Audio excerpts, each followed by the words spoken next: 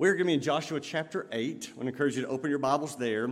This is a story about the people of God making a comeback. If you're a guest with us for the last several months, some of you are thinking forever. We've been in the book of Joshua studying about how God is working through his people.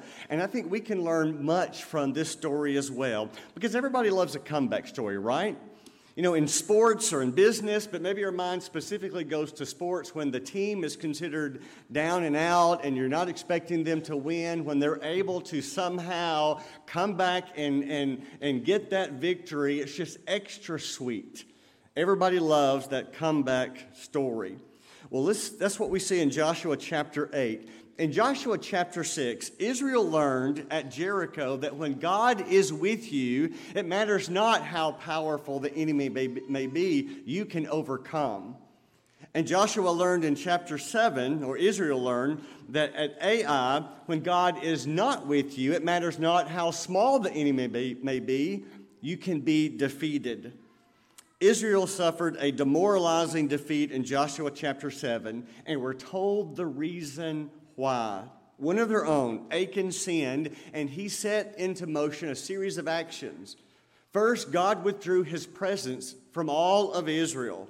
And with that, they suffered a stunning defeat. It should have been a sure victory, but instead, they were defeated as a nation. 36 of their own were killed. And the story goes on to reveal the judgment of God being poured out on Achan and his family. Well, today, we wrap up our study of Joshua with this great comeback. Just look at the first couple of verses. I think the message is clear about their fresh start that they was needing. And sometimes we need a fresh start too. Joshua chapter 8, verses 1 and 2.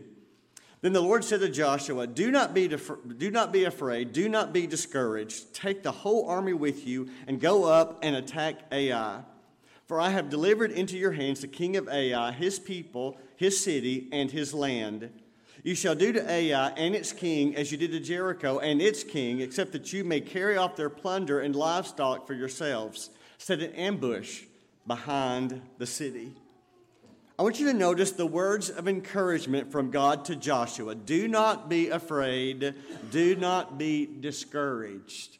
Now, this is different from his words at the beginning of the book of Joshua. Remember? That's when he said, be strong and courageous. So now from be strong and courageous, now he's saying, do not be afraid, do not be discouraged. You get the picture that God knew exactly what Joshua and all of Israel needed to hear. They were not in a position to hear to be strong and courageous because they were overcome with fear and discouragement. So God speaks to that. Because when you've been defeated, when you're at a low point, that shame, that guilt, that regret of your defeat, it is crippling. It is so overwhelming. It's on your mind. And if you've ever experienced a setback, if you've ever experienced a failure in your life, then you can understand and you appreciate these words. I put it on the screen, and it's on your blank, on your outline if you want to fill in the blank. Fear and discouragement can overwhelm. I mean, fear is enough, but if you add discouragement to that, after you lose a battle, after you go through a defeat of any kind, that can be in sports, it can be in business, it can be in life, it can be true spiritually. Fear and discouragement can overwhelm you. We've been studying this book of Joshua, trying to understand, comprehend, and appreciate that as believers, we are to take the abundant life that Jesus promised, just as they were trying to claim their land of promise. But taking their land of promise would involve warfare, battles. And the same is true for us. So this section in Joshua is key. We need reminding that even after we've committed ourselves to the Lord and we've experienced some initial victories and we're doing well, sometimes we're going to have that interrupted with defeat or setbacks. And how do you react to that? How do you respond to that? Because it's not always smooth sailing. Everybody doesn't always do the right thing. Everybody isn't always faithful. And I'm speaking to every one of us. We've all had our moments. You've experienced some victories, but maybe you've also had those times of defeat. Maybe you took that drink or that drug, even though you promised yourself and maybe others that you wouldn't do it. It was just too much, and you found yourself right back in the middle of it. Or maybe you returned to that website. Maybe it was online gambling, maybe it was pornography, maybe it was a chat room. You know you shouldn't go, you promised yourself you wouldn't, and you fell off the wagon. Maybe you had that conversation with that person that it just creates that spark, even though you know it's beyond the proper boundaries. Maybe you lost your temper, and with that lost control of your tongue, and you said some things, some horrible things. Maybe you exaggerated a story to build your case to make yourself look good to your coworkers or your family, or maybe you tweaked the numbers to make them fit. Maybe you charged something on credit. You bought a car.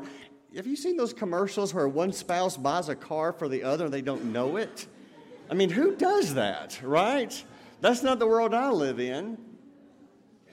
But buying a car, buying a house, buying clothes, debt's a problem for so many. If it's for you, it's so easy to fall off the wagon. Maybe you can fill in the blank. What is it for you? In defeat, fear and discouragement can overwhelm. And when that happens, when you have that setback and that fear and discouragement just come overwhelming you, then questions also follow. Doubts come right in behind. Have all my victories up to this point, are they all just null and void? Am I just back to zero? Was all that for nothing? Am I ever going to be able to live the life God wants me to live? Am I just kidding myself? Is my walk with Christ just a facade? Am I just a big hypocrite? What does all this mean? This sin keeps tripping me up. I thought I'd licked it. I thought I was doing better. Is this really who I am? Should I just give up and stop trying? Fear and discouragement, the two of them work together in a very powerful way, a very overwhelming way. I think it's Zig Ziglar who's quoted as saying, this is on the screen, fear is the dark room of life where the negatives are developed. And when you look closely at Joshua's prayer in chapter 7, and we're going to look at that again in our small groups tonight, that was inching back into Joshua's mind. You can read between the lines and you see that. So what is discouragement? Well, earlier in our study, we defined encouragement as giving heart to someone. So then discouragement could just be the opposite, taking heart, stealing heart from someone. In Joshua chapter 7, after their defeat, it said their hearts melted. We get that, don't we? We know what that means. You've been in a situation where your heart just melts. That's just the best way to describe it. That's why God tells Joshua, do not be afraid, do not be discouraged. The fact that Joshua 8 begins this way tells us something very awesome about God. I want to make sure you get this. It's on the screen, it's on your outline. God always wants you to come back. Now, if you need to go, just get up and go because that's the message. God always wants you to come back. And I say that because too many fall prey to the sin of Satan saying, he doesn't want you back. Your sin's too big or too much or for too long, and there's no hope for you. That is not the message of God. That is not what Scripture teaches. Setbacks are not a reason to give up. They are an opportunity to come back to God. And that's what God wants, always. Sir Edmund Hillary, you know his name? In 1953, there's a picture on the screen of Hillary and Tibetan climber Tenzing Norgay. They were the first, you know this, to climb Mount Everest. And so we know his name. We remember that. But that wasn't his first attempt. He failed a number of times. In fact, the story started coming out when he finally made it to the top about some of those defeats. And somebody mentioned it was the time just before that victorious mount, he was so defeated because he had to turn around and go back down in defeat. They were packing up base camp, and he was so frustrated with tears running down his face. He stopped, turned around to the mountain, and said, I'll be back, and I will scale you. Because you cannot get any bigger, but I can. And he did. That's exactly what we're talking about here. Like Sir Edmund Hillary, Israel made a comeback. But in Joshua chapter 8, it's a whole different nation. When Sir Edmund Hillary went back up, he was a different person. That's what we're seeing here. God did not just tell Joshua, all right now, dry your tears, try again. Let's come at this battle with another strategy. I know what's best for you. That's not what he says at all. This time would be different. God said, look at the rest of verse 1, for I have delivered into your hands the king of Ai, his people, his city, and his land. The sin of Achan had been brought out in the open, dealt with. He faced God's judgment. And that, if I may say, chapter had been closed. Chapter 8 is a new chapter. I know we put the chapter breaks in there ourselves. Those are not inspired, but it truly is. That chapter is over. So chapter 8 is a new day. And I want you to, if you're following along, 3 important observations I want us to learn from Joshua about making our own comeback. Now, I do need to say this. You personally may be rock solid with God and not need this message. I hope so. You can go too. But stay. Because there's going to be somebody God puts in your path who's going to need to hear this. And God may use you to speak the truth of Scripture to them. When Satan's lies are going 90 miles an hour saying God's given up on them, you can be a friend, family member, co-worker to speak truth and encourage them. So here's what I want us to learn, just straight from the text. The first road to the road to the comeback begins first with choosing to come back to God. You have to make that decision. If you go back to chapter 7, Achan's sin was identified and dealt with. When Achan's body was burned and buried under those stones, get this, God's anger was also buried, over, finished, no more. Justice had been served, penalty had been paid. It is truly a new chapter. It is a new day. When they battled Ai the first time, they were not ready. They were not ready because God had left them. Sin was in the camp. They did not have peace with God. Israel was not ready for any battle until they had the peace and the presence of God. And neither are we. That's what we're learning in this. You're not ready for a battle. You're not ready for life. It was God who gives the victory. And it's the presence of God that makes you able to withstand. That's why the road to a comeback begins with choosing to come back to God. Well, here's the second one. Coming back to God means addressing the sin that separates us from Him.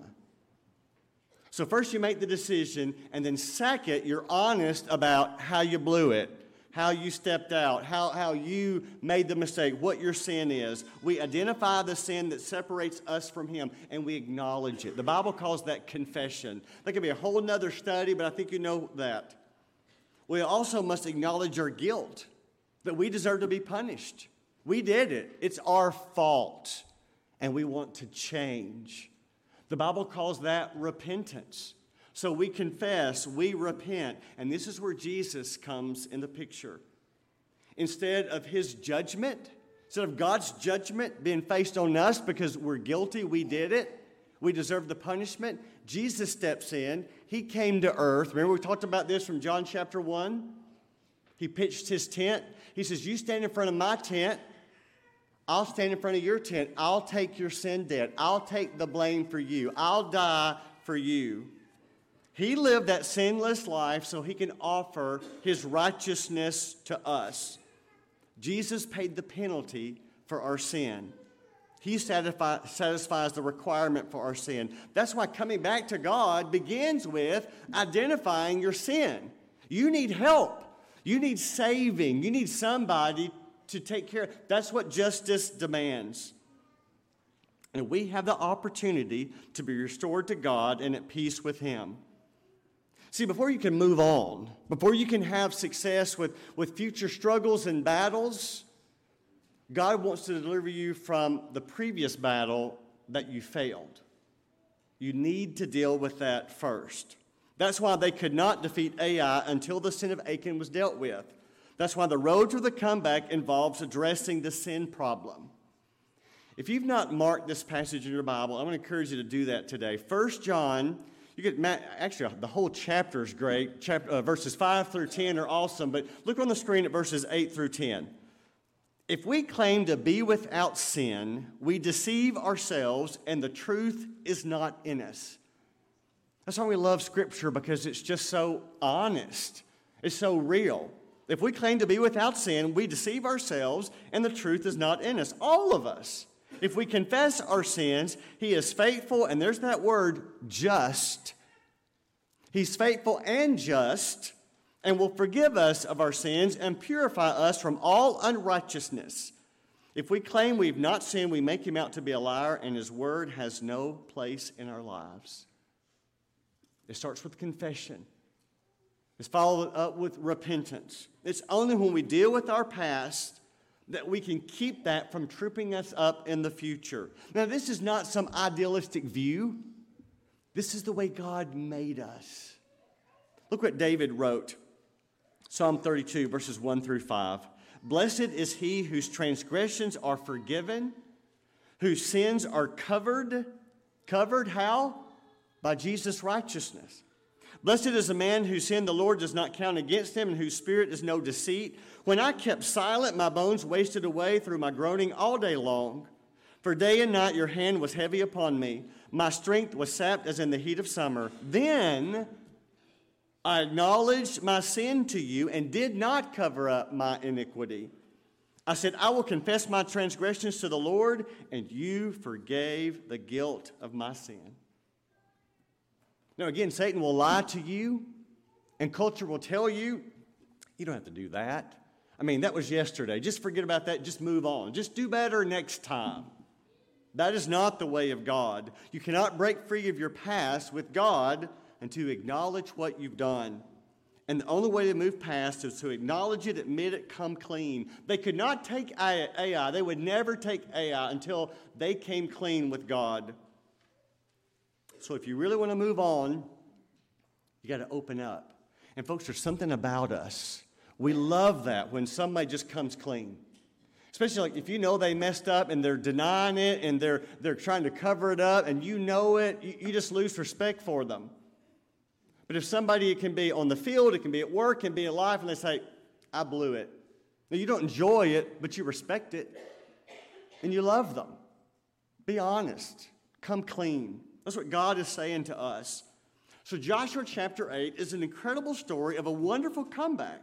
Now, again, we know the chapter breaks, those were man-made. We put those in there, so those are not inspired. But if you know anything about Hebrew numerology, chapter 8 means new beginning. Even in our culture, numbers have associations and meanings. You ever heard of a filing chapter 11? Bankruptcy? You ever want to have to go there? But all you have to say is chapter 11, and our brains go there. We understand the association. So maybe today we can redefine chapter 8 and think about chapter 8 as meaning a new beginning. Spiritually speaking, how many of us have faced an Ai and lost? How many can relate to how Joshua and all of Israel were feeling? They had a reason to be filled with fear. They had a reason to be discouraged. They got defeated as a nation. 36 of their own died, and they were scratching their heads wondering why.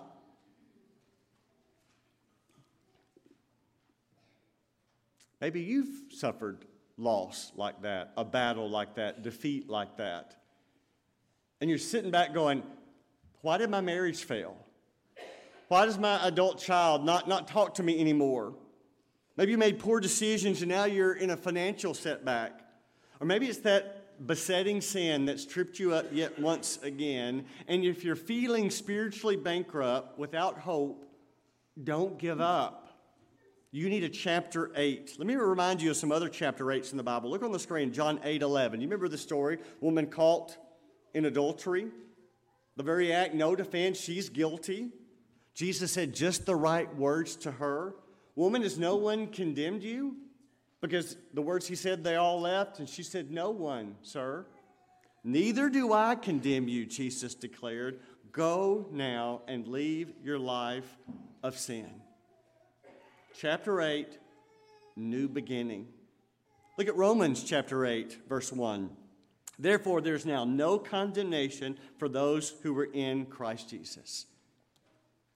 Anybody need a new beginning? Anybody need a chapter 8? Because the enemy doesn't want you to think about that a comeback is even available. Too far gone, too late. Your sin's too big. You can never overcome. He will do everything he can to take away your courage and to fill you with fear. But that is not the message of Scripture. So when you hear somebody speak that kind of language, will you be bold enough to speak truth to them? Or maybe for yourself just to hear truth of Scripture? Lamentations 3 says, God's mercies are new every morning. You get a new beginning every morning. John 10:10, we've used this verse a number of times in our study. Jesus said, I came that they may have life and have it abundantly. How are you doing in living the abundant life that Jesus wants you to have? Or if you blow it, can you come back? Even though it's your fault, it was your choice, you did it. Now, others may have done it with you or others deceived you, but it's your fault. Can you come back? How can you not be disheartened with that? How can you not be discouraged? But with God, it's always a new day. God's message to you, just like Joshua when he prayed, you remember? He said, get up. That's God's message to get up and get dressed. You put on the righteousness of Jesus. You stand in front of his tent. You know that he's made a way because you can never do it on your own. You can never be sinless because you wear his righteousness. You can say, now go and live your life of sin. Because you wear his righteousness, there is no condemnation. With that breastplate of righteousness, you remember that's the way it's worded in Ephesians about the armor of God, that breastplate, it's guarding your heart. It's guarding your heart. That's why you're not disheartened or discouraged, because that breastplate of righteousness, you're walking in him. So from Joshua 8 to John 8 to Romans 8, you're living that life of a new beginning. You're not held hostage by your sin. Are you aware? Yes. Sometimes it's public and everybody knows them. But it's not who you are. It's not your identity. It's your past.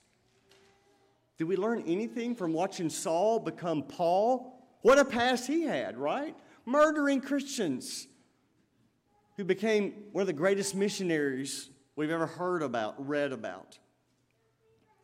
One more. Making a comeback is more about trusting God than just working a program. Hang with me because I want to make sure we get this. And I put working a program, follow with me. I want you to understand trusting God is taking God at his word. We talked about that earlier in our Joshua study. Did you notice, though, as we compare the first battle of Ai and the second battle of Ai, and even back to Jericho, the similarities and the differences here. He said, I've delivered the city into your hands. It's as good as done. I have delivered the city. Victory is yours. But he gives Joshua different orders this time, comparing Ai with Jericho. Same God, same promise, but the deliverance came with a different strategy. Here's the point, and I hope you know, God is bigger than our definitions. God is bigger than our outlines. He is bigger than our list. See, there's something about our humanness that we tend to want to systematize God and even limit God and put him in a box. We wrongly assume that God only works in one direction, in one way, because we read it one time in Scripture. And yet here in the same book, we're reading different ways how God works. For example, if you struggle with that, does it bother you when you read about Jesus healing that he didn't always heal in the same way? Sometimes he would pray. Sometimes he would speak the word. Sometimes he would spit. Sometimes he would touch. Why didn't he do it all the same way? He didn't have to. He's Jesus. He's the Son of God. He could do it his own way. God will not be put in a box. See, there are times where God works in conventional ways. An ambush was a conventional military strategy.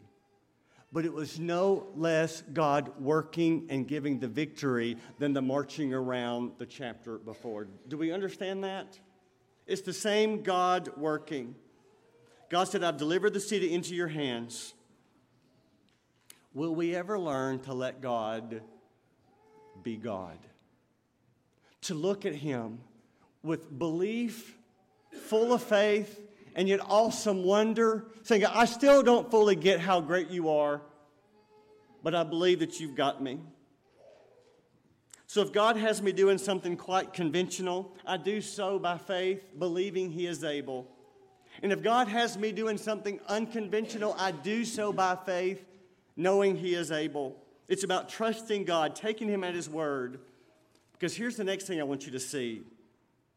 In verse 2, Joshua 8, verse 2. You shall do to Ai and its king as you did to Jericho and its king, except you may carry off their plunder and livestock for yourself. Now, remember, in Jericho, they were not allowed to do that. Everything they gathered was to be devoted for destruction, given to the Lord. That was the plan. That was the command. And now God says, as you take the city, it's all yours for the taking. A whole different set of rules here. Am I the only one who's thinking about Achan? You remember Achan? He's the one who he saw it and he thought, nobody will miss it. I'll take a few things and hide it under my tent. If only Achan had trusted God in Jericho, he would have experienced that there was plenty for him in Ai. Achan died trying to take for himself what God was planning to give him in Ai. If only Achan had trusted God. Is that not the core of why we all sin? It's a failure to trust God. When you choose sin over God, it's disobedience. And again we see in Scripture, disobedience is the same as unbelief. That's what he calls it. Could it be that Achan was limiting God? Was he systematizing God? Was he making God a God of programs? I know how God works. He's going to give us victory, but we're going to have to gather all the plunder and give it to the tabernacle, give it to God, because that's what we did the first time. God demands obedience. God expects obedience, and there's no getting around that. So hear that. But following God is not just about keeping the rules. Do you understand that one as well? It's more than just keeping the rules. It's about loving him and trusting him and believing that his ways are best. Sometimes we're going to read his ways and go, yeah, that makes sense. And it's going to be easy to follow and obey because his ways make sense. Sometimes we're going to read his instructions and I think I see a better way. Or in this situation, maybe I can come at it and do it a little differently than what God describes. But the Bible is clear. Think about what we know. Go all the way back to Abraham. When God tells you to leave for an unknown country, you go. When God tells you at age 75 that you're going to have a child, you wait. When that child is finally born to you and you're promised that through his seed all the world's going to be blessed, and then he says, but I want you to offer that child to me, take his life, you build an altar.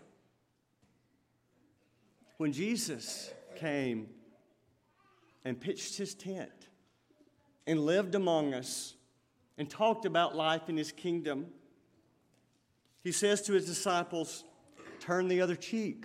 What do? You turn your head. When He tells you to go the second mile, you march. When He tells you to forgive as you've been forgiving, you let it go. When He tells you to take up your cross, you take it up. Just before He ascended, He told His disciples to go and share the good news and make disciples. Teach them about me, He said, and baptize them. So when someone tells you about Jesus and they bring up baptism, what do? You're baptized. That's what you do. God always wants you to come back. And when you choose to come back to the Lord, He washes you clean. He fills you with His Spirit. And He renews His promise. He'll never leave you. Now, you can leave Him, but He will never leave you. This morning, if you need baptism, if you need prayer, if you need to come back to the Lord, we're going to stand and sing this song to encourage you.